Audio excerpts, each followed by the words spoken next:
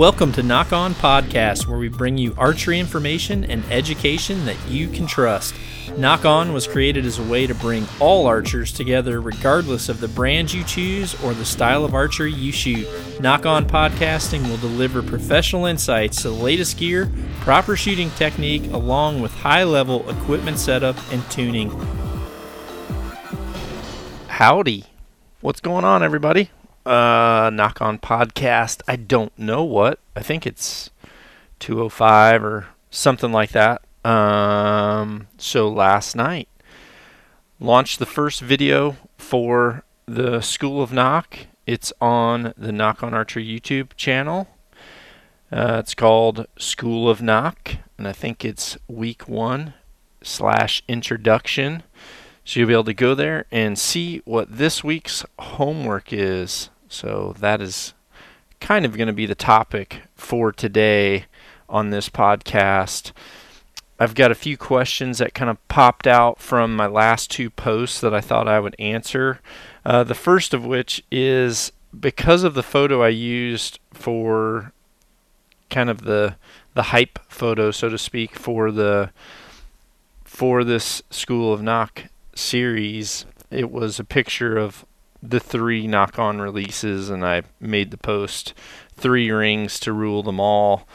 So then immediately there's a lot of questions coming in about whether or not I'm going to teach people to use a wrist strap release, and lots of questions about people that are brand new to this and want to get involved with this class, but maybe don't know which release to buy. So just to give you a little bit of expansion on the direction that I'm going with this, obviously I understand there's a lot of people out there that use other products, so I'm not going to be driving home for people to only use our products.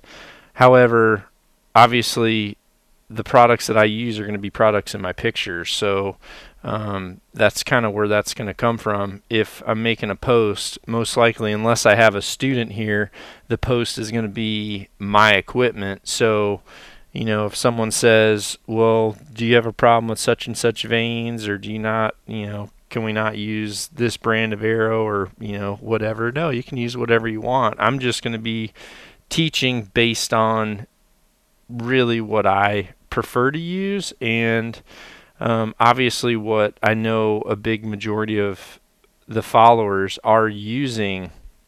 So I know during the course of, as I map out this entire program, there's going to be certain things that I'm going to do midweek as extra credit opportunities for you out there to be able to put into practice something small that I'm teaching.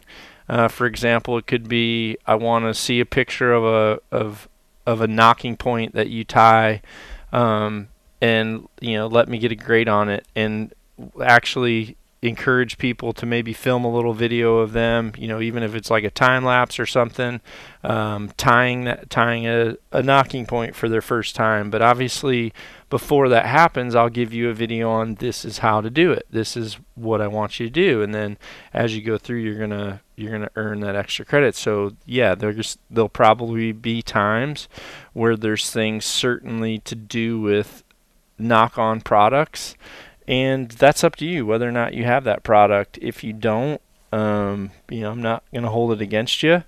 But if you do, obviously you're going to be more familiar with the things that I'm using throughout this course. So it's not just going to be a shooting course or one-on-one instructions, because the reality is, especially over a prolonged period of time like this, people can't just shoot high numbers of arrows continually. People have limited time to be in the range, so learning to be effective with that time in the range, and learning to be effective with time that you might not have at home or at the range, and you're maybe at home. So again, that's why some of these extra credit activities, so to speak, are going to be great, because on a lot of them you may not have to be at the archery range. You may not have to be at your local shop for that. It could be something that you just do kind of down in your man cave, so to speak. So I think overall this is going to be a very good opportunity for people to learn new things, depending on your skill set level. If it's something that you already know how to do, if nothing else, just look at it as a fact that you do have the ability to, post it, use the hashtag School of Nock, because I'm going to be monitoring through those. I'm going to be dedicating time to scanning through that stuff, and I'll be able to give you an opinion on what you're doing right and what you're doing wrong, or that you could do better. Lots of people asking about release types. What should they use? And first and foremost, silverbacks and Noctuits. We have received some, but not enough to put them on the website yet. They're going to be coming on here in the next week or so. We've got to make sure there's enough there, otherwise they just sell out in 2 seconds, and then people get upset about it. So we're trying to do it. We've got a big bulk order come in, but they can only build so many per day, so we're trying to let those catch up and then kind of launch a big glob. And to answer the question, you should really go back and watch the video, which release is right for me, because that should be on the YouTube channel as well. I need to check that while we're talking. I'm pretty sure that's but the real question is where you're at in your shooting, maybe what hurdles that you have, and where you really intend to go, or what, I guess what you plan to use these releases for specifically. They each have different characteristics, and I've got several of the podcasts kind of talk about the different characteristics. I know I did one podcast a few podcasts back. I talked about this a little bit. I had a conversation with John Barklow about, he's a silverback shooter, shoots a silverback. That's all he shoots. Talked a little bit about, just trying a hinge release and what that could do for him to incorporate some of the things of a hinge release. So I told him the things that it would help him on, and that there's certainly different aspects to what you can get out of each of these releases. One of the challenges for me throughout this School of Nock series is going to be trying to, and I'm probably going to do it in the middle of the sessions, is try to have little sub sessions where I'm speaking specifically about things people need to work on depending on their type of release aid. And I think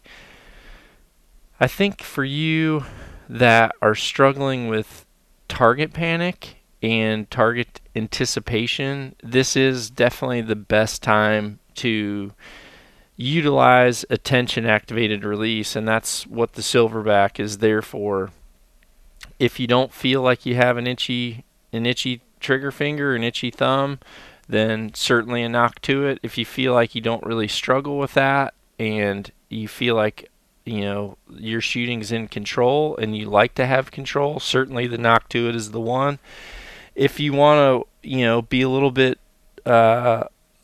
more static in your shot, have the ability to aim a little bit smoother, and then if you want to be able to just focus maybe a little bit more on the movement of the hand versus pulling through dynamically with the back, then the Too Smooth is going to be right for you. I'm probably going to start with a silverback, and then I'm going to transition into a Too Smooth very quickly. I'll go back and forth between the two. I may not do a lot of work with the Noctuit this summer.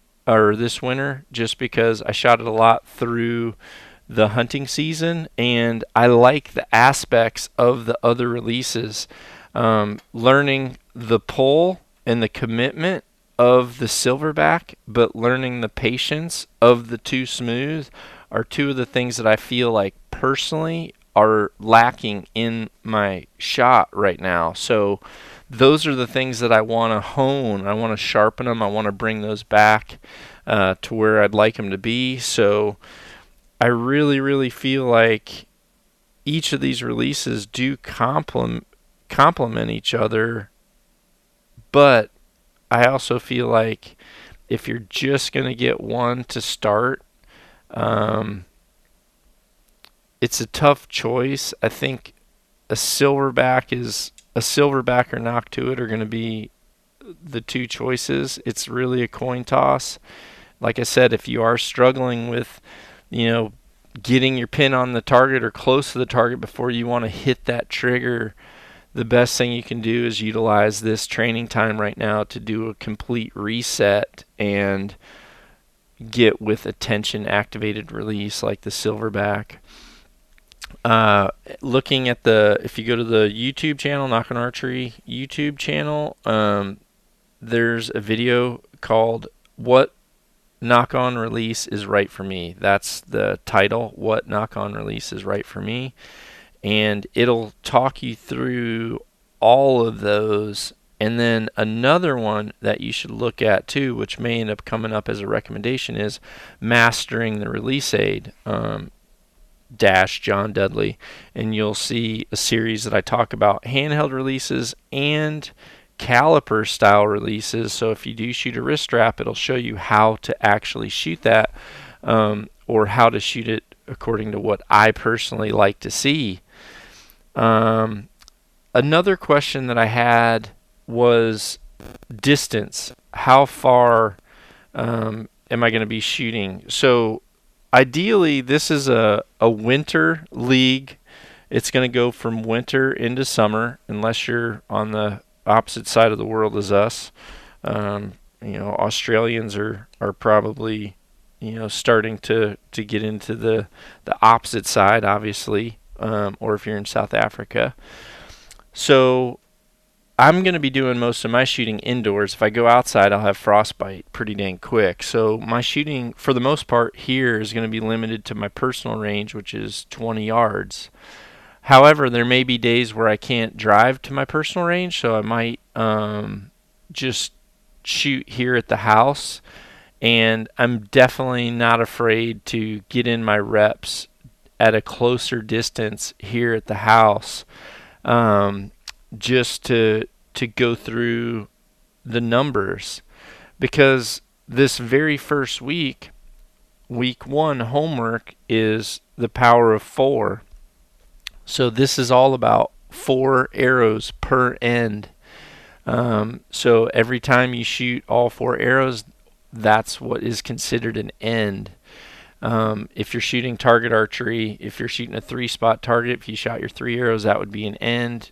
Sometimes you have to shoot 5. If it's a 5-spot, that'd be an end. Sometimes you might have to shoot 6 if you're shooting a FIDA event. However, for right now, I'm going to focus on indoor targets. The first target that I'll personally focus on is going to be a Vegas face. I'm not telling people what face you need to shoot. I may even start out not even having a face, just for the benefit of people at home. I may start out with something simple, even 4 dots on paper plates. You can kind of do a lot with a little.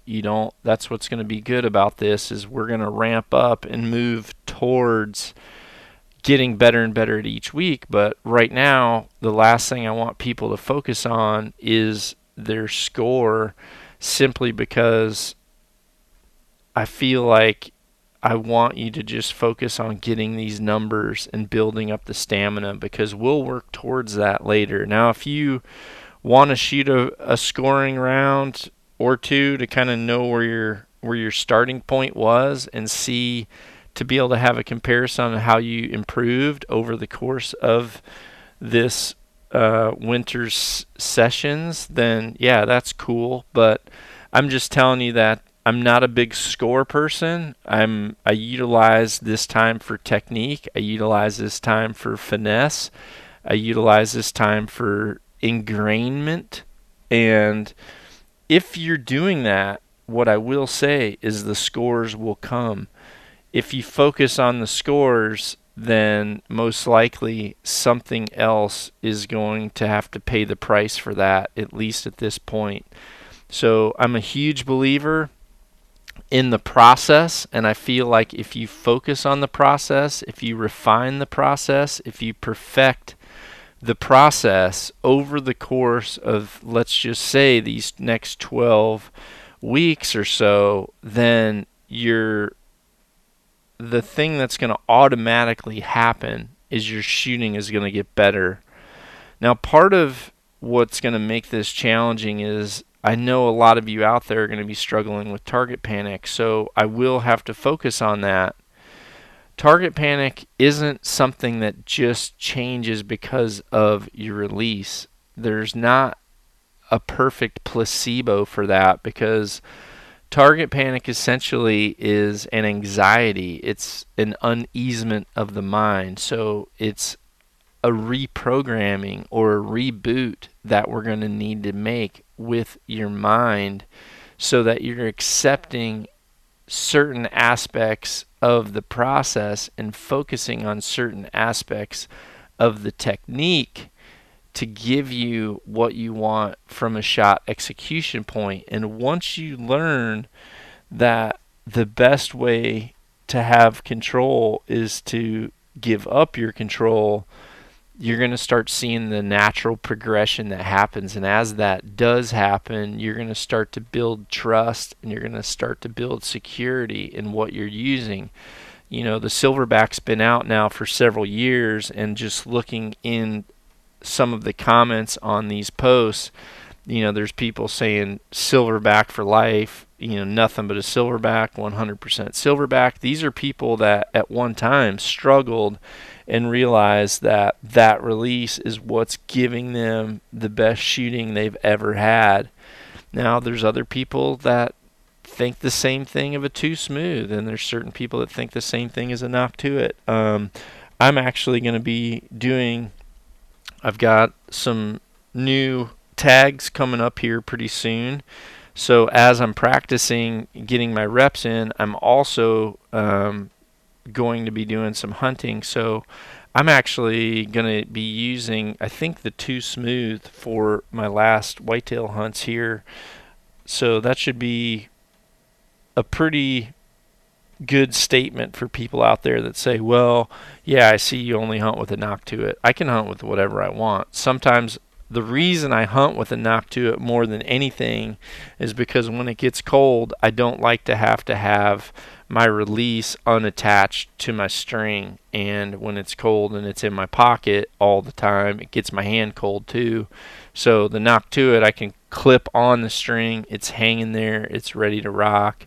That's why I really like that release. It's one of the features that it took me probably 10 years to get Jerry Carter to do the self-closing release on this style.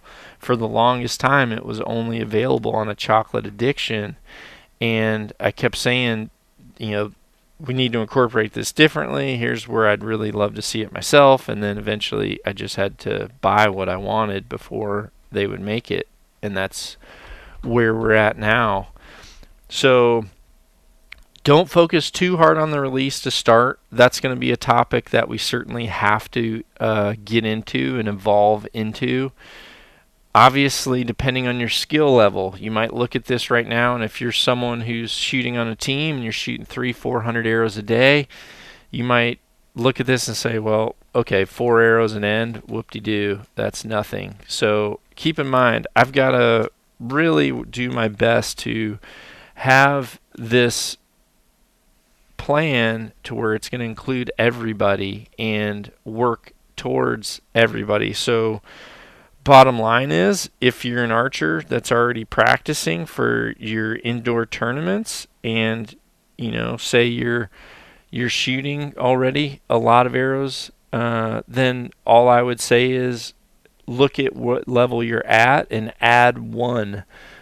What I'm trying to do with the one extra arrow is I'm wanting to build our stamina up to where shooting the 3 scoring arrows is easy, or shooting your scoring arrows is easy, but I also want to start to factor in the extra stamina so that if you start to recognize what a good shot is from a bad shot or a marginal shot or what I call a gambling shot, when you learn how that gambling shot feels, I hope that some people start to let down and reset and start over. That's going to be one of the things that is going to be progressive in a week to follow, is your ability to recognize good shots from bad shots and keeping score on that more than the other. So I'll have to identify what that is so that you know what that is. And as we do that, I'm expecting people to start canceling shots further down this training session. And this 4 arrow week is a stamina builder that we're going to continue on. And the reason we're going to continue on with it is because I want you to be able to draw back on that last arrow, and if the shot's not good, I want you to be able to cancel it, and I want you to be able to draw back again and essentially shoot what would be that 4th arrow in your quiver, only you're technically only shooting your 3rd arrow for score. If you look at a lot of people's targets, the last arrow is commonly the loosest target on the face, just because they start to get a little bit more movement the more they wear themselves out. And this is especially true in people that don't understand the principle to practicing more than what you utilize in the scoring end. This is something that a lot of people struggle with when they go to, say, a full FITA, and you're out there shooting 72 arrows, and you're all you ever do in practice is shooting 6 arrows at a time for the amount of ends, and then you're good. But then you go to a tournament and you have 30 minutes of practice, so maybe you have an extra 3 or 4 ends, and then all of a sudden you have some windy conditions where maybe you're letting down once or twice every few ends, and then you add those in there, and next thing you know, instead of being out there shooting 72 scoring arrows, now you're drawing your bow back well over 100 times, and you're not prepared for it, and then you start to get loose and derail and fall apart in those last few ends, which commonly are the most important. It's when the scores start to really get tight, and for some people the wheels come off. For some people, they're just trying to maintain enough lead to get into their finals, and you don't want to be the person that just doesn't have the gas in the tank.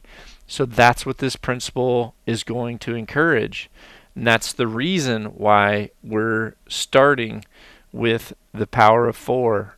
Ideally, I want to do rounds where we're scoring 3 to start, then we'll move to 5, but as of right now, it's going to be 3, and we're going to be working on stamina by doing 4. Let's see here. Looking at the next question. Next question was, do I have, and this came from Sam, I think it's Demarius, saying, do you have any tips for shooting a silverback with bulky winter gear on, face masks, neck warmers, jackets, high neckline? So yeah, with any handheld release, that'll start to become a little bit of a challenge. So obviously you have to kind of recognize what it is that you're using. If you're going to stuff a big balaclava on, then yeah, it's going to get a little bit more difficult. But This is one of the reasons as well why I teach the anchor position where I do on archers. Archers that want to put their middle finger under the jawline, or even some people, they'll dig their knuckles at the back edge of the jaw. What happens is when you do that, your anchoring hand comes lower, but that also moves your arrow shaft lower on the face. So the lower you come, the more you're getting that arrow shaft closer to the bottom edge of the jaw and essentially closer to collars, neck gaiters, etc. Learning to draw back level with the side of the face and until the bow stops, and then learn to bring the release over to the face softly. That's one of the most important things that you can learn, because you learn to bring that string softly to the side of the face, and then you'll learn that all you need to do is turn your nose slightly towards the string, and you can still look through that peep sight with much less facial pressure. So I'm a big stickler on facial pressure, not only for the reason that it affects arrow flight if there's a variance, but let's just say there's someone whose facial pressure is very consistent and they have quite a bit of facial pressure all the time. It may be fine in a very fixed scenario, but as soon as you start to shoot inclines or declines, naturally the amount of pressure on the back of that arrow versus shooting level is going to start to change, and that's going to bring inconsistency in your lefts and rights. And then also with hunters, once they start to need to hunt in situations where they have these clothes, that added facial pressure is going to start to amplify opportunities for poor arrow flight really fast. For this, I'm actually going to use Joe Rogan, as an example, because Joe and I were hunting together last month, and we were both months into hunting season, so I hadn't really got to shoot with Joe and just kind of polish up technique. And one of the things that he was doing was he was just really getting comfortable kind of putting that string a lot harder onto the face and kind of starting to almost bend the lip with the string. So I told him, hey dude, light on the pressure. And it was one of the things that I told him even on his elk. I'm like, okay, here's one of the things that I want you to do. Light on the pressure. Well, it's a couple. Finger on the safety. Light on the pressure. Follow through, don't watch the arrow. That was literally the three things that I gave him to do. So during some practice at camp, he did work on just drawing that release hand back and coming light over to his face, and I'd say, yep, that's plenty. Now just turn your nose to the string. Then he's looking through, all's good. And we ended up having to adjust his, well, I think he was hitting, if I think back, he was hitting kind of off the target. And before we moved his sight, I said, hey, I think you're just adding more facial pressure than what we normally have. So here, let's make a quick correction. He made that correction, and then we're right back on track, hitting center. And obviously from the shot that he made on his bull, it was clear that he followed those three little steps as he pulled through that shot. If you're wearing a bunch of gear, that's one of the things I really like about Sitka's stuff is their little face mask that they have is pretty minimal. The clearance on all their stuff is really good. You got to remember John Barklow shoots a silverback, so a lot of their cutouts are going to be cutouts that factor in people that are shooting a handheld release, and I think that'll continue to get better as well, as long as I'm able to be there for some input too. But personally, I'll wear a neck gaiter that I can push down, and I always take my right collar and tuck it in just a little bit, just so I don't have to worry about that. And then I also obviously pay attention to clearance on my left collar. So keep that in mind. Gloves, obviously, on my right hand, I shoot a mid-weight to lightweight glove all the time, and I'll keep it in my pocket with a hand warmer. I'm normally holding a hand warmer with my right hand. The left hand I can have a little bit thicker glove, but my right hand I don't. Certainly can't use gloves that have like a flip back type style, like a mitten where it flips back, because if you try to anchor with a glove flipped back with a handheld release, what's going to happen is you're going to end up bending that front arm and getting that release hand way behind the head so that you can feel comfortable, and you don't want to do that. We're going to work on, and believe me, this will be something that we do work on coming up through this series, is just learning that draw cycle, the efficiency of the draw cycle, and drawing back till the bow stops and coming over to the face. So this is one thing that I see a lot of people that post photos or videos. Occasionally I go through and scan and give little comments to people. This is one of the ones that I see commonly, people worrying about draw length. They're worried about a whole bunch of things, and what happens is their time behind the bow intention is very high because they draw back and they bring their head back to the string, and then they bring their hand up to the face, and they kind of dig in and settle in, and then they kind of get their shoulders proper, and then they square up to the target and get their sight down, and then I can tell they're studying their sight, and then all of a sudden now they're finally either letting off the safety or on the getting on the trigger. That's just lack of efficiency, and it's one of the things that I am going to focus on is draw efficiency, rhythm, sequence, timing, just getting a super efficient draw, aim, pull through, shot execution. That's what I'm going to strive for by the end of this series. And all these things that I'm working on are going to have reason why I'm working on them. So, and as we go, I'll try to expand on each one a little bit.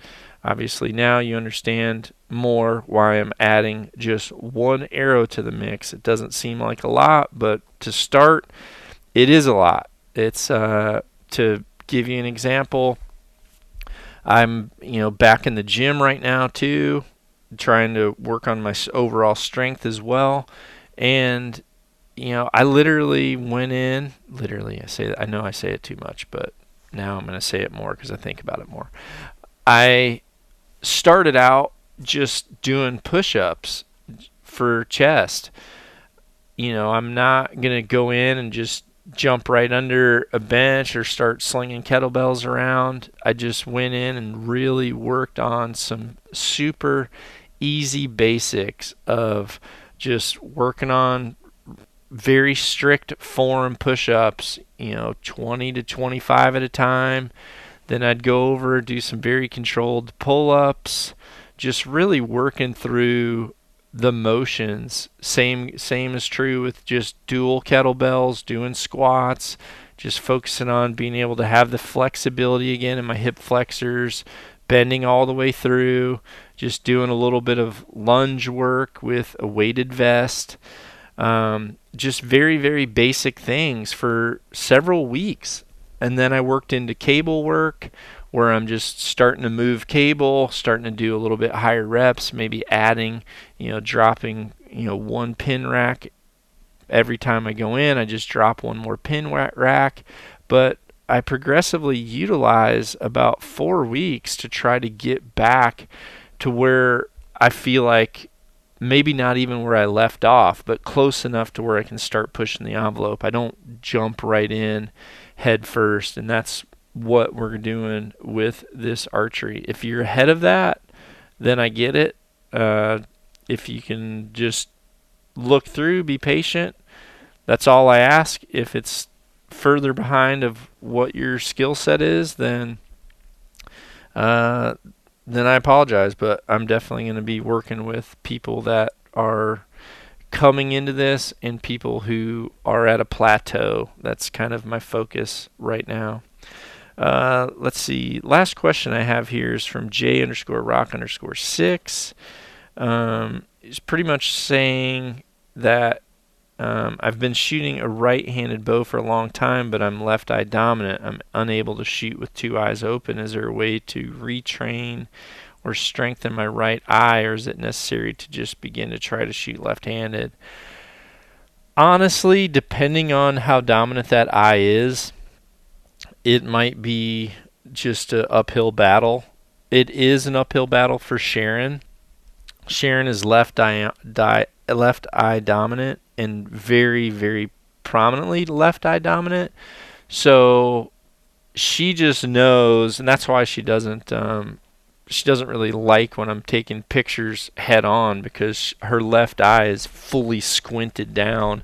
She kind of looks like a pirate, but that's what people have to do. Now, my friend of mine, Thomas, he long time ago had an issue with an arrow that broke in half when he shot it. He actually borrowed someone's bow, and the guy just shot a group and slammed his arrows together, never checked his arrows, and gave Thomas a carbon arrow that was broken. And when he shot it, part of the carbon went into his hand.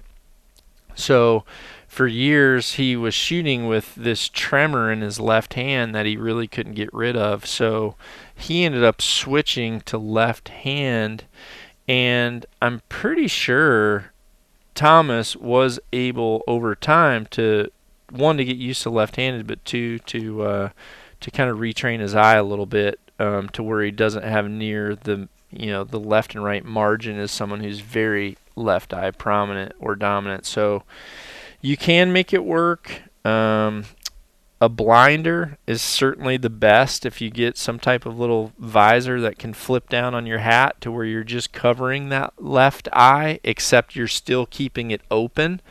But what you're doing is you're moving that flap just close enough to the string to where it's clearing the string, but your left eye can't see the front sight or through your peep sight, and it works really, really well. I actually feel like I had astigmatism, and what was happening when I first started shooting lenses in my target bows, I would get a slight double image. Now, I knew the right image was the one that I wanted to use, but I would get a slight double image. So for probably 2 to 3 years, I shot a blinder on the visor of my hat. So I took an old room key from a hotel. I bent the end of it at a 90 degree, just used a table, bent a little flap, and then I used one of those flip over paper clips, and I would clip it onto my hat. I put black Gorilla Tape on it, so it was purely black, and I trimmed the card so that it was kind of just the perfect size to where it would blind my left eye, except I could still keep my left eye open. The reason you want to do that is because you gather more light by having both eyes open. So if you start to shoot, especially like these indoor rounds, sometimes the lighting inside isn't the best. So having a little bit extra light into your eye is going to really improve the sight picture, and shooting with both eyes open will encourage that, and it'll really elevate the amount of light that you can see and the clarity in your scope. So hopefully that helps you out. Otherwise, if you just continue to struggle and you don't want to do any of that, then absolutely you just gotta switch to left-handed and go with it, make the best out of it. So I've seen it work both ways. I think a lot of people that try left-hand, they get to where they want to be a lot faster than they think. But yeah, I don't know if there's any other way around it. If there's anyone out there that, any eye doctors or whatever, that could help this guy a little more than I did give his Instagram handle, so give him a buzz.